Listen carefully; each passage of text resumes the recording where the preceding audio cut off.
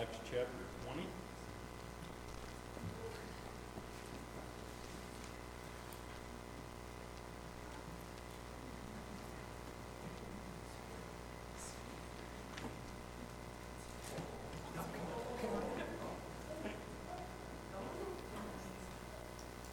They shut the door just as she got there, so I think that's why she turned around.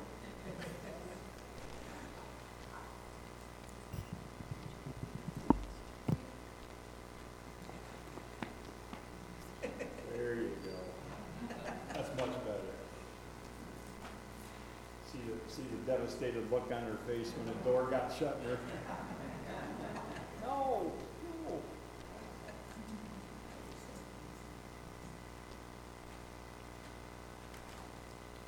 Let's open with a word of prayer. Father, help us to serve you.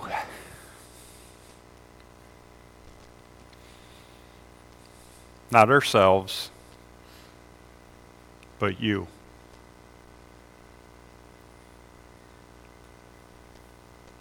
Open our eyes and our hearts to what you require of us, what you expect of us.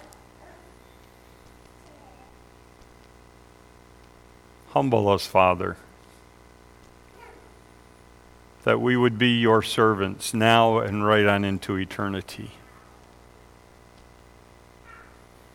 Thank you for the example of Paul and what we see in the book of Acts. How faithful he was to the ministry of your word. Open our hearts, Father. I pray in Jesus' name. Amen.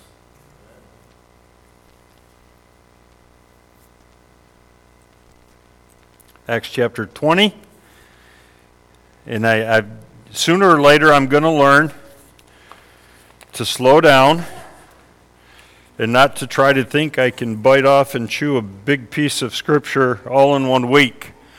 Because it never fails when I try to do that I have to go back the next week and go over it all again because I missed so much from my notes from the week before. Some of what we went a little in depth last week I will breeze over so that we can get to today's passage, the rest of last week's passage. But I'm also going to take some time to expound a little bit on last week as well. As we get, remember Paul's on his way. He's making a beeline for Jerusalem. He wants to be there by Pentecost. He didn't make it by Passover. He only missed by 50 days. Well, back then, that's not that much when you got to walk and take a boat and, it's not like today we can hop on an airplane and be halfway around the world in 7 hours, So, in verse 17, he bypasses Ephesus because he doesn't want to stop and get caught up there because he knows he will in the ministry, and he knows he'll get caught up in talking to the elders of the church there. So he sails past Ephesus and he goes down to Miletus, and he sends back to Ephesus and says to the leaders of the church, "Come talk with me, come see me here." Verse 18, he says, when they had come to him there in Miletus, he said to them, "You yourselves know from the first day I set foot in Asia how I was with you the whole time." And there, he's talking about his time with the people, the fellowship. And we do know that with our neighbors today, and school teachers can tell you even more, people don't care how much you know until they know how much you care. And that's a cute little phrase, but it is so true. People want to know that you care about them. And Paul had a heart for them to minister to them. And he spent 3 years with them in Ephesus. As we recall, he from Ephesus, when the uproar happened in the theater there, the city clerk finally called him down, but Paul took off and went up around through, Philippi, Thessalonica, and Berea before he got down to Corinth, and he spent about 3 months there, and while he was there, he wrote the letter to the Romans. Now he's kind of coming in reverse and heading back to Jerusalem. But he's not done with those guys in Ephesus. He's got more to share with them. In verse 19, he says, serving the Lord with all humility and with tears and with trials which came upon me through the plot of the Jews. This is where I'm going to kind of step outside of the Acts bit for just a minute and a few minutes and share. Ask you to turn with me, if you would, to Philippians chapter 2.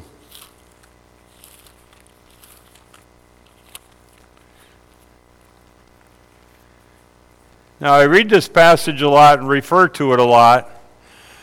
And today I want to slow down when I read it.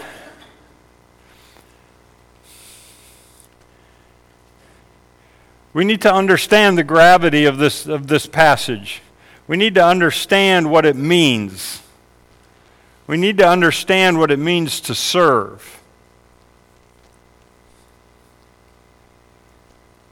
I know in the kitchen yesterday, we could hear Priscilla a little bit, and there's a few times that I thought, that kind of sounds familiar. I think I've said that a few times. She's copying from me.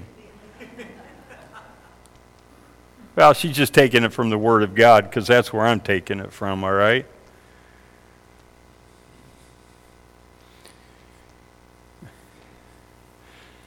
We've got to know and believe, and more importantly, okay, here we go. You want to talk about cliches or cute little sayings? Our talk talks and our walk talks, but our walk talks louder than our talk talks. It is so true, people. It is so true. Our walk talks louder than our talk talks. How you walking? How you walking when it comes to this thing of being a servant? And we're going to see from this passage and one in Romans that humility is involved, which gets back to my saying, which I think I heard Priscilla say yesterday. It's not about me. It's not about you. It's all about God.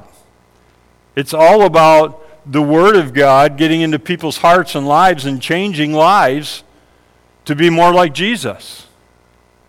And as much as we like, psychologists would say, man, preacher, you should never be saying that from the pulpit. People have a big enough problem with self-esteem as it is. Well, it's not about self-esteem. It's about Jesus' esteem. How much do we esteem Him? How much does He mean in our lives? Because I'll tell you what, if you put Him first, most of the time, got to be careful what I say here. I need to be polite. Most of the time, the self-esteem isn't going to be an issue.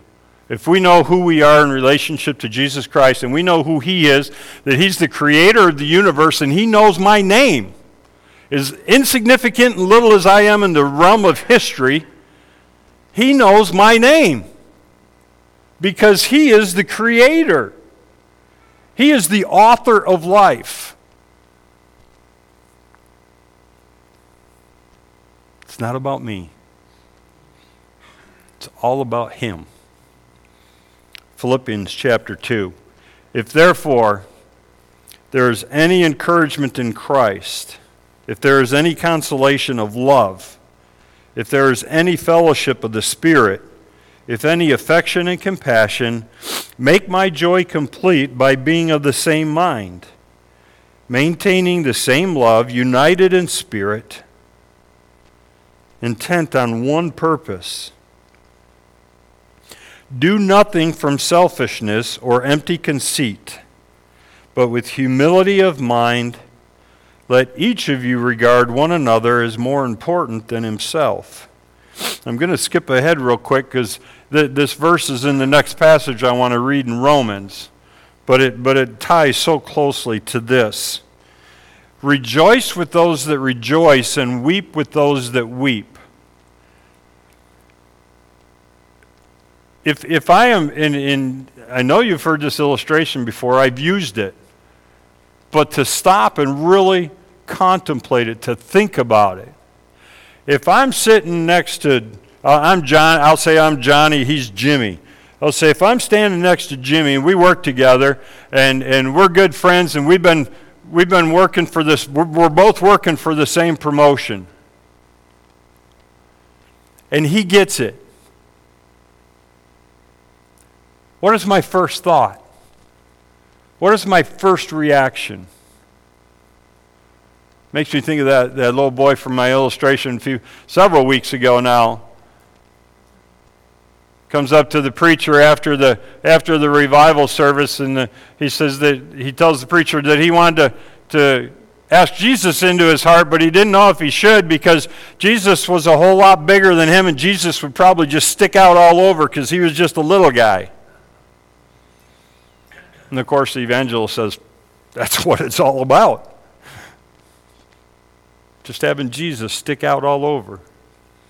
But when Jimmy gets that promotion that I was going for, and I really needed that pay raise that went with that, and I really wanted the prestige that went with that, because people would notice me then, which is wrong motive off the bat, but how do I react to Jimmy? He and I are friends. We've been working together for a long time. What is the intent of my heart? How happy am I for him?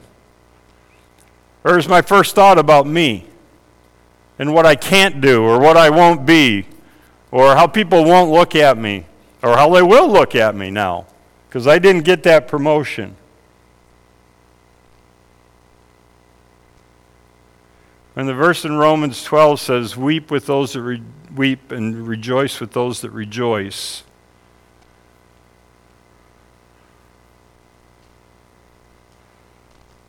Do I? Really?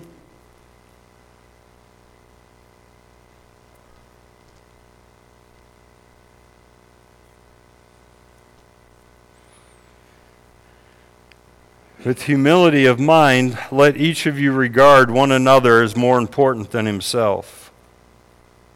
If Jimmy's more important than I am going to be happy for Jimmy. And it's not going to be just some fake facade I'm going to put on because really I'd like to go break down and cry because I didn't get it. No, it's going to be real. It's going to be genuine because I put him before me. A very, very, very simple thing of that is opening the door for somebody. I want to hurry in and, that toy of the year is on sale for Christmas, and I want to get that for my grandkid. And if I let this person go in, they might get the last one on the shelf, and then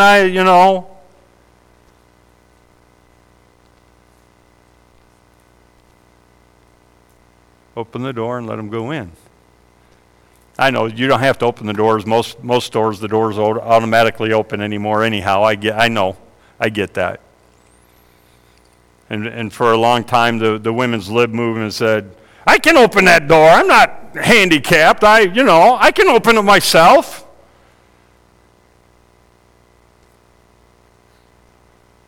Put other people before yourself. I mean, that's just such a simple, basic way to do it. It's raining outside. My dew's going to get messed up. Hold the door open. Yeah, I know. I don't have much of one, Gordon. I know. I get it. But when it comes down to practical, everyday stuff, do we love our neighbor more than ourselves? Do we love the person sitting next to you in the pew? And okay, spouses don't count. You have to. That goes with the contract.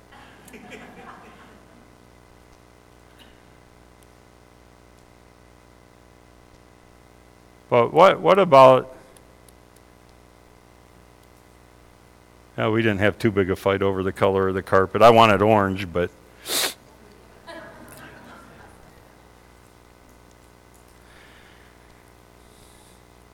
do not merely look out for your own personal interests. but also for the interests of others. It doesn't say to ignore your own. He created us. He knows what we're like. He knows we have desires and interests. So it's not that we're to ignore them. It's just that I'm supposed to put yours before mine.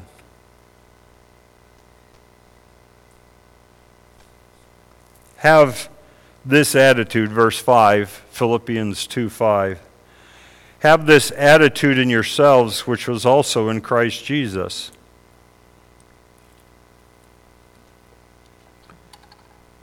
who, although he existed in the form of God, did not regard equality with God a thing to be grasped, but he emptied himself, taking on the form of the bondservant, being made in the likeness of men. And being found in appearance as a man, he humbled himself by becoming obedient to the point of death, even death on a cross. This is hard.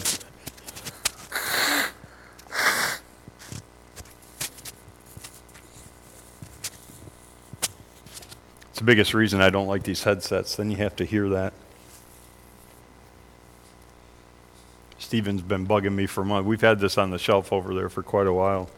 He's been bugging me for a long time. I just started wearing it a couple weeks ago.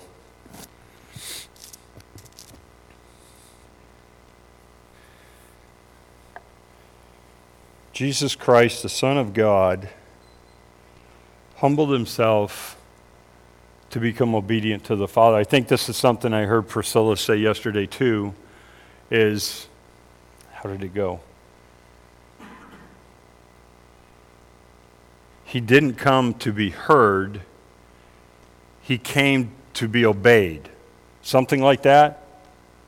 Does any of you ladies remember that from yesterday? He didn't come to be heard. He came to be obeyed. I mean, that's how we know that we're a believer in Jesus Christ. That's how we know somebody else is a believer in Jesus Christ, is if they're obeying the Word of God. Because if they have absolutely no intent to follow and obey the Word of God and the commandments and what God, then they're not a Christian, okay? And it's kind of like we know if you don't have the Holy Spirit that you don't have Jesus. Because if you have Jesus, you have the Holy Spirit indwelling in you. But God's own Son, Jesus Christ, was willing to empty himself and become a servant for you. He was obedient to the Father to the point of death. He died on the cross for you. Are you willing to die for your neighbor? Are you willing to humble yourself and put others so much before yourself?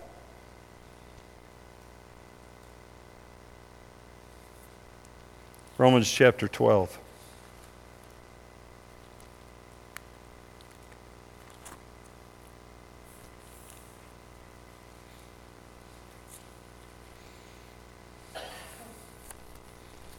I want to read the whole chapter.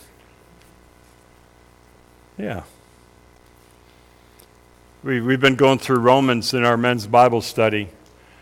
And so often we'll learn a verse here or a verse there that means something.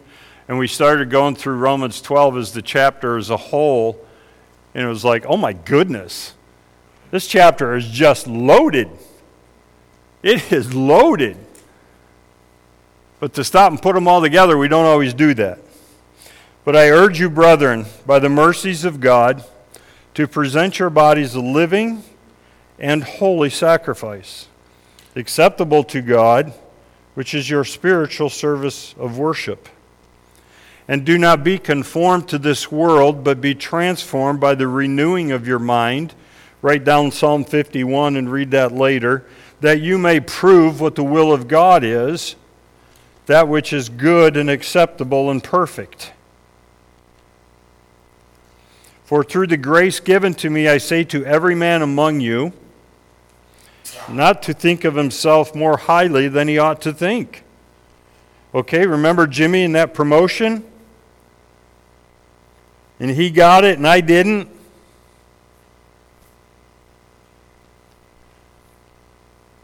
Don't think more highly of yourself than you ought to think, but to think so as to have sound judgment, as God has allotted to each a measure of faith.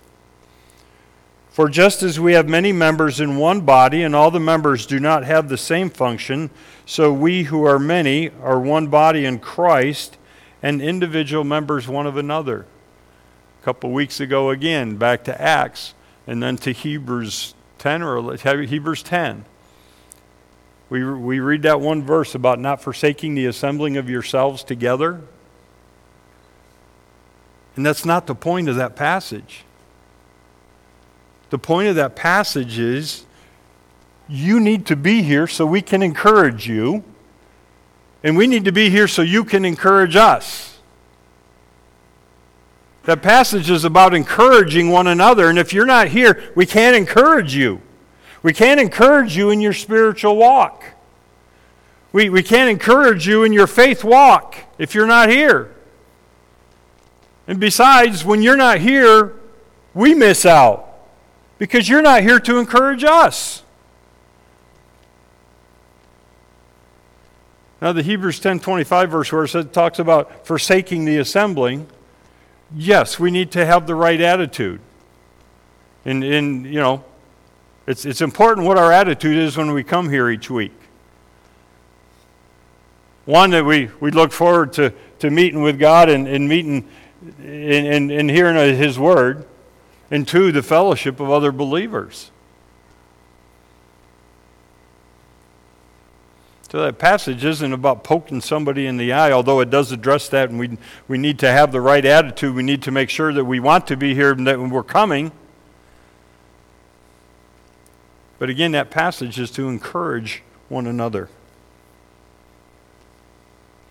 We need you because you have gifts that I don't have. And I have gifts that you don't have. And you have gifts that she doesn't have. And you have gifts that he doesn't have. And in order for it to work together, we all got to be here using our gifts. And if you're not, shame on you. Because the body's hurting without you. I know you're here, so why are you preaching to me, preacher? I'm here today. But and you can be here without using your gifts. You need to be here. You need to be present. You need to be using the gifts that God's given you to encourage and lift up the body. Back to the humbling ourselves and putting others before ourselves. Well, I stubbed my toe yesterday. I'm not going to go to church today. It's going to be hard to get my shoe on. Come barefoot. You need to be here. We need you to hear. And you need us. The collective us. We have gifts that differ. Oh, I think I just said that. Thank you. This is where I got that from. Verse 6. And since we have gifts that differ according to the grace given to us, let each exercise them accordingly. If prophecy, according to the proportion of his faith. If service, in his serving. Or he who teaches in his teaching. Or he who exhorts in his exhortation. And that's what Paul's doing to the leaders from Ephesus that have come down to Miletus. He's exhorting and encouraging them. He who gives with liberality. He who leads with diligence. He who shows with mercy with cheerfulness.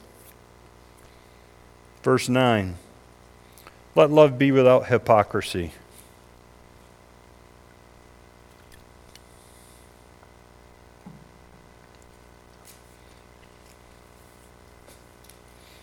Teach you one of my three famous words in my life that are always fun. Bambufu. Everybody know what that is? Okay. My French teacher, when we were in Belgium and I was trying to learn French, bless her heart, I was so bad. It was a 2-week head start. You go in the morning and then you work in the afternoon. You go for like 3 or 4 hours in the morning to learn conversational French so you can get along and go to the store and hi, how you doing, and your numbers and, just general light conversation. And I was so bad at it, she offered to have me back for another 2 weeks. There was about 12 people in the class, and, when you were trying to learn a new word to pronounce it, she'd have everybody pronounce. She always came to me last.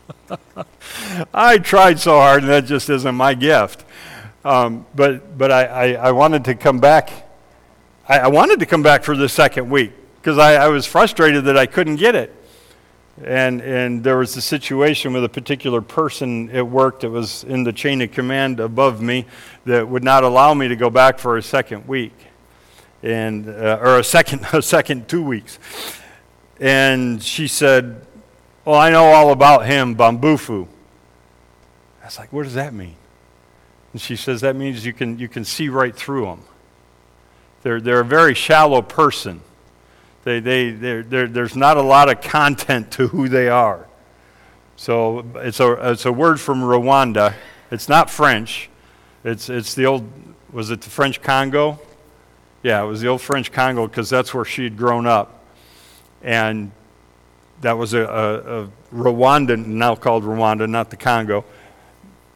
The word that she brought with her, Bambufu, you can see right through somebody, and you can see how shallow they are. It says, "Let love be without hypocrisy." Don't be Bambufu, okay? Don't be Bambufu. There's also on the other side, you've got the word sincerity that's used in the New Testament. It means without wax. Potter making a pot. If he was an unscrupulous fellow and not an honest character, if it had a crack in it, he would melt some wax and fill in the crack and then try to paint over it with some sand and whatever else.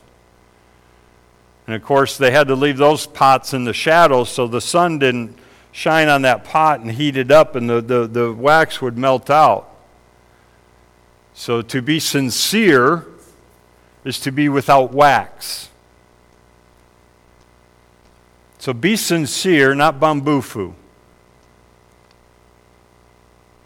Let your love be without hypocrisy. Abhor what is evil, cling to what is good. Be devoted to one another in brotherly love. Give preference to one another in honor. There it is again. You mean I got to put Jimmy in front of me because he got the promotion? I have to honor that? That ought to be the first thought in my heart. Is to give him a high five and bless him and be happy for him. That's not normal. No, that's not normal. That's not the way the world reacts. We're not supposed to be of the world.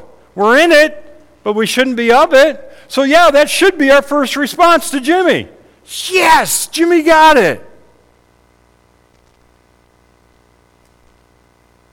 Say, "Pastor, you're pushing the envelope here." No, I'm not. That's the beginning. That's where it's supposed to start. Is that we would have a heart that puts other people before ourselves.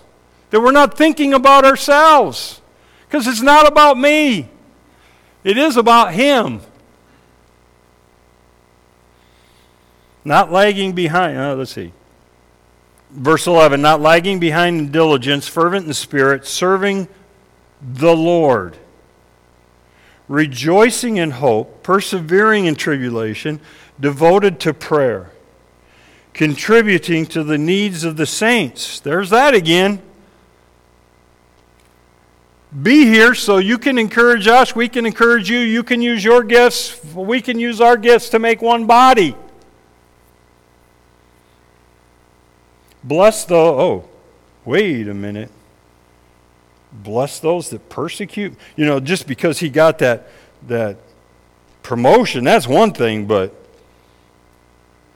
now he's going to persecute me? Bless and curse not. Rejoice with those that rejoice and weep with those that weep. People don't care how much you know until they know how much you care.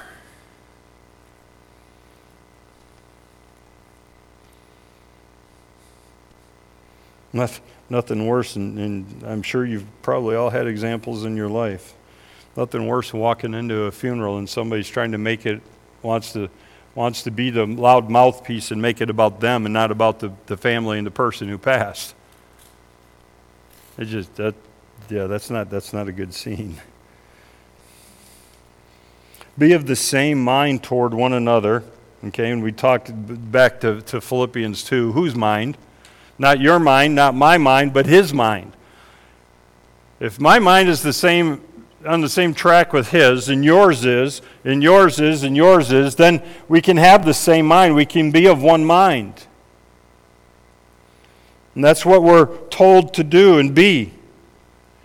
Do not be haughty in mind, but associate with the lowly. Do not be wise in your own estimation.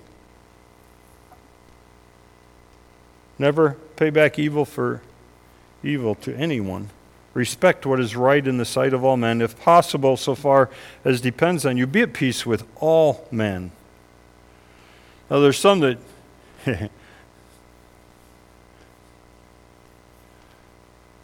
was going to make a comment about my mother-in-law and peace.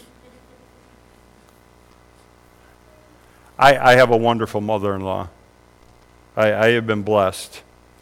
I'm very grateful for my mother-in-law.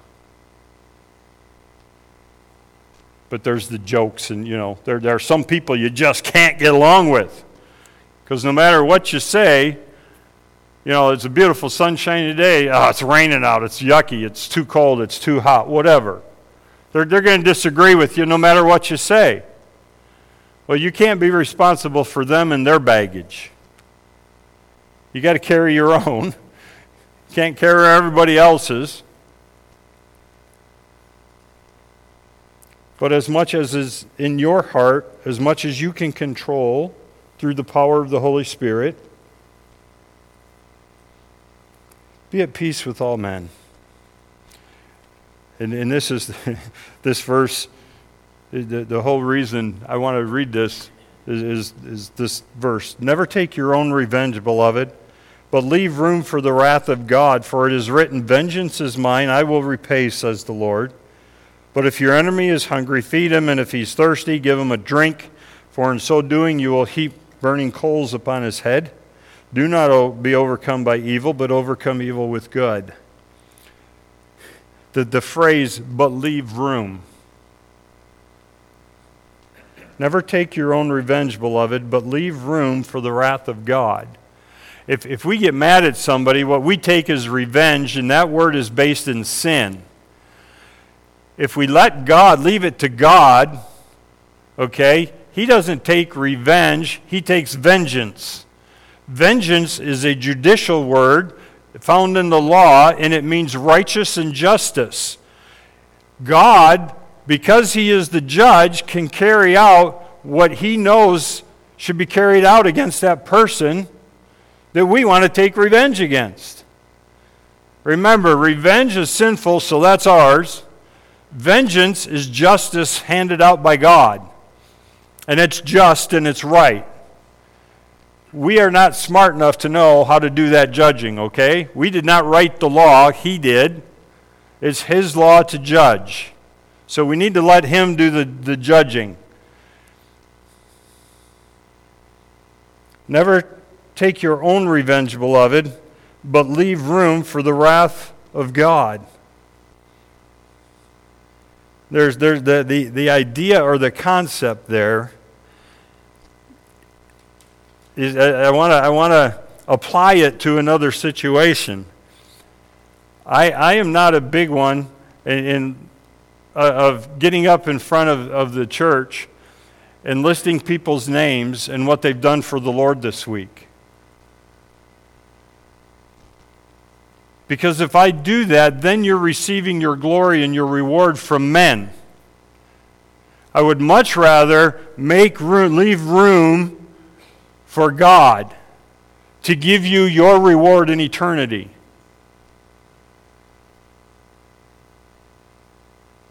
So if that offends you, I'm sorry. I'm not going to stand up here and list the name of the men that helped yesterday. And there's other things at other times that I am not going to stand here and list names. Because I don't want to be the one responsible for stealing your reward from God. And you might say, well, that's kind of silly, Pastor. No, understand we appreciate what you do in the church. And I'll probably come up and say thank you to your face. But I don't want to rob your reward from getting it from men. I want to leave room for God. That your reward would be in heaven, not here. Excuse me. Because I hope most of you, all of you, would rather get your glory from God than from one another. It's going to be so much better coming from Him. I'm telling you, it's going to be so much better coming from Him than to walk around and get attaboys and pats on the back from us. Now, there's nothing wrong with encouraging one another. There's nothing wrong with saying thank you. But I'm not going to call you out in front of the group, because I want to leave room for God to bless you in eternity.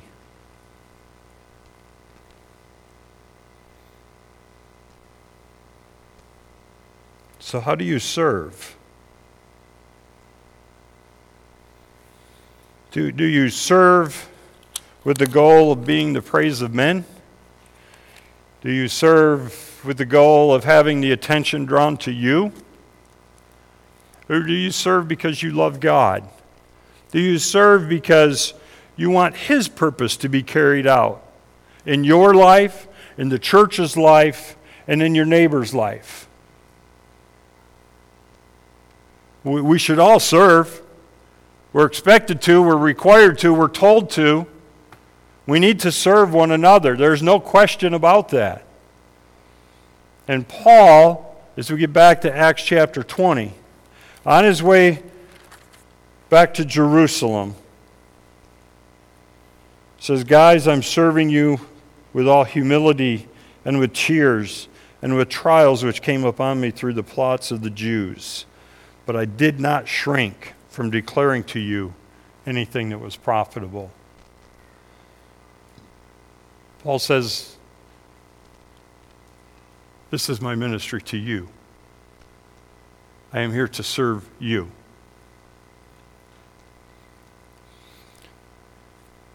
Back to last week, we talked about verse 28 as being the thesis of the passage.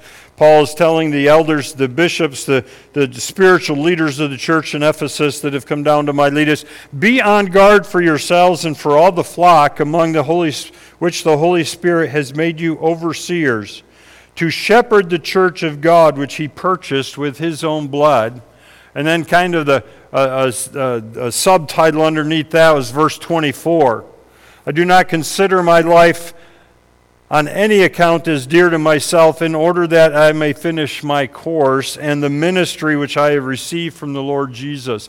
His goal in life was to accomplish the ministry that God gave him to do. And as I've told you many a times, if you're still here, He ain't done with you yet. You've got ministry to accomplish for God, so get about it.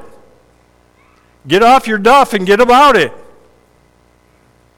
And again, your ministry is different than mine. It's different than yours, different than yours, different than yours.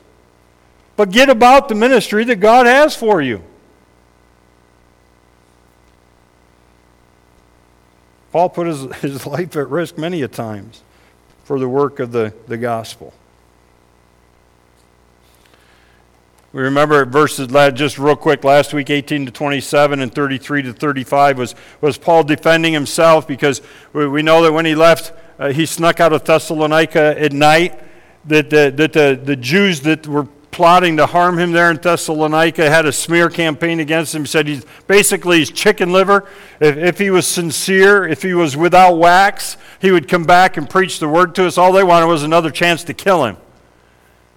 Had nothing to do with what the ministry or anything they said. So that he left. We talked earlier even today. He left Ephesus. He went up and he's coming back around from Corinth. He's coming back around.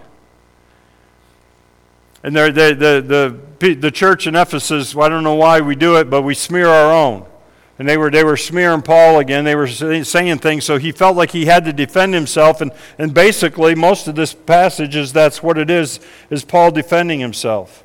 Verses 18 to 27 and 33 to 35. In 20 to 21, he was teaching the Word. In 22 to 24, the Holy Spirit was talking to him. We talked about that last week. And again, there, the Holy Spirit wanted Paul to finish the course, to finish the ministry that the Lord Jesus had given him, to be about the work.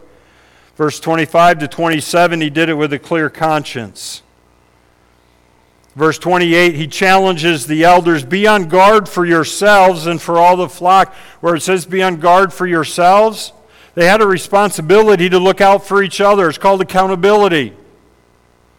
If there was a brother struggling with a sin, maybe eating meat to the idols and the others didn't think he should, protect each other, guard each other, encourage each other, lift each other up. Bring each other along in the faith. Teach one another. Guard yourself. Be diligent. Be aware. 1 Peter 5:8, won't turn there, but Satan walks around like a roaring lion seeking whom he may devour. Satan doesn't go after people that aren't active for Jesus. They're no threat.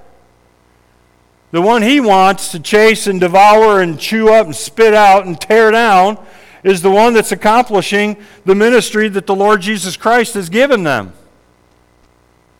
So when you get off your duff and you start fulfilling the ministry that God has for, beware, look out, look around, because it's going to come. Verse 29, I know that after my departure savage wolves will come in among you, not sparing the flock. It's one of the reasons Paul wrote the book of Ephesians, because as soon as he left, they did. He said they would, they did. The leaders weren't diligent like they were supposed to be. Verse 30, from among your own selves men will arise. From within the church, from within your own group, men will arise, speaking perverse things to draw away the disciples after them. People will come in and do and say things to draw others away. That's one of the ways Satan works. To draw away from the flock, to pull away. How do you do in the military? You divide and conquer. It's easier if you can drive up the middle and split the forces. It's easier to conquer them then. It's no different in the spiritual realm. Satan says, I can come in and divide you and split you. I'm going to drag some of you off for this reason and some of you for that reason. Whatever he can do to get his claws in, he will. He wants to. He wants to tear it down because it's God's.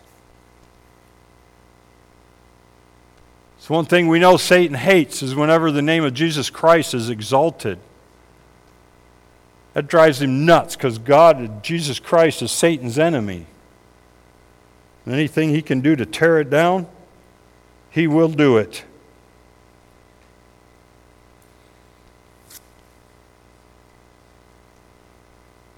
Verse 31, be on the alert. Remembering the day and night for a period of 3 years, I did not cease to admonish each one of you with tears. Don't be careless. Don't let your guard down. Don't become lackadaisical. Don't become, That's no threat. That's not a biggie. Absolutely it is. Verse 32, now I commend you to God and to the word of his grace, which is able to build you up and to give you the inheritance among all those that are sanctified. Don't be shallow. Okay, this is each verse has its own don't be for a little bit here. But with the don't be is what you should be. Don't be shallow, but build up. I commend you to God, to the word of his grace, which is able to build you up and to give you the inheritance among all those who are sanctified. The inheritance that we're looking forward to receiving from him someday. That's where we need to be building. Not the attaboys and pats on the back here. We need to be building for eternity there. So don't be shallow. Build. Verse 33, I've coveted no one's silver or gold or clothes. Don't be covetous. And again, this is part of Paul's defense, and he's saying, I wasn't this, people. because I was serving our great God and Savior. Verse 34, you yourselves know that these hands ministered to my own needs and to the men who were with me. Don't be lazy. Don't be lazy. Get off your duff. Be about the work, so that in verse 24, that I may finish my course in the ministry which I received from the Lord Jesus. Don't be lazy. Be about the work. Verse 35, in everything I showed you that that by working hard in this manner you must help the weak, and remember the words of the Lord Jesus that he himself said, it is more blessed to give than to receive. Don't be selfish. Don't be greedy. Give.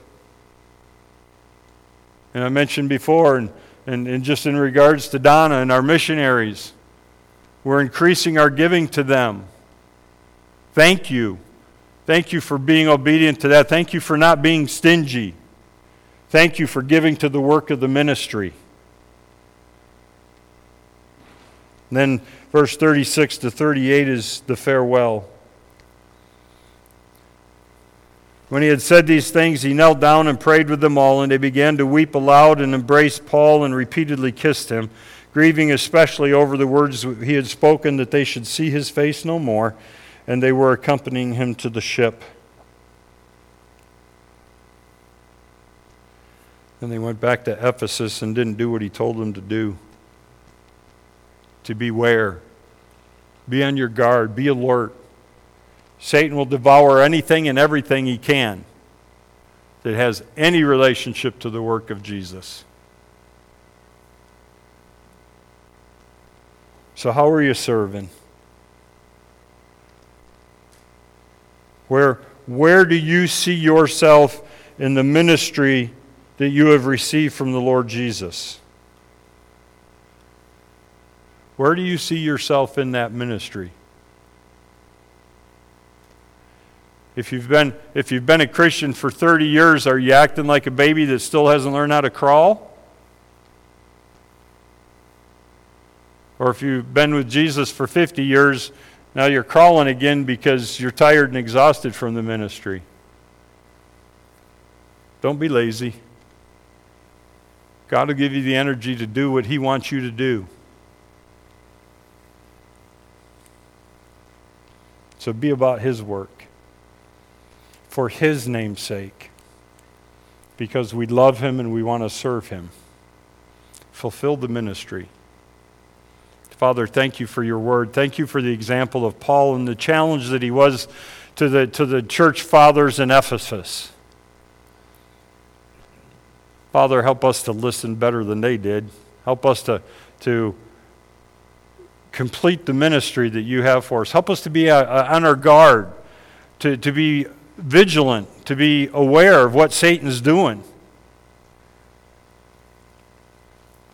Just as when he tempted you to teach us your word so that we might respond, to stand firm and to build on the ministry, that we would use your word and your word alone to do it.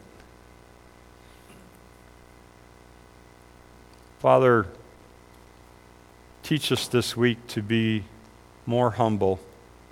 Teach us this week to be better servants. Thank you for your word. In Jesus' name, amen.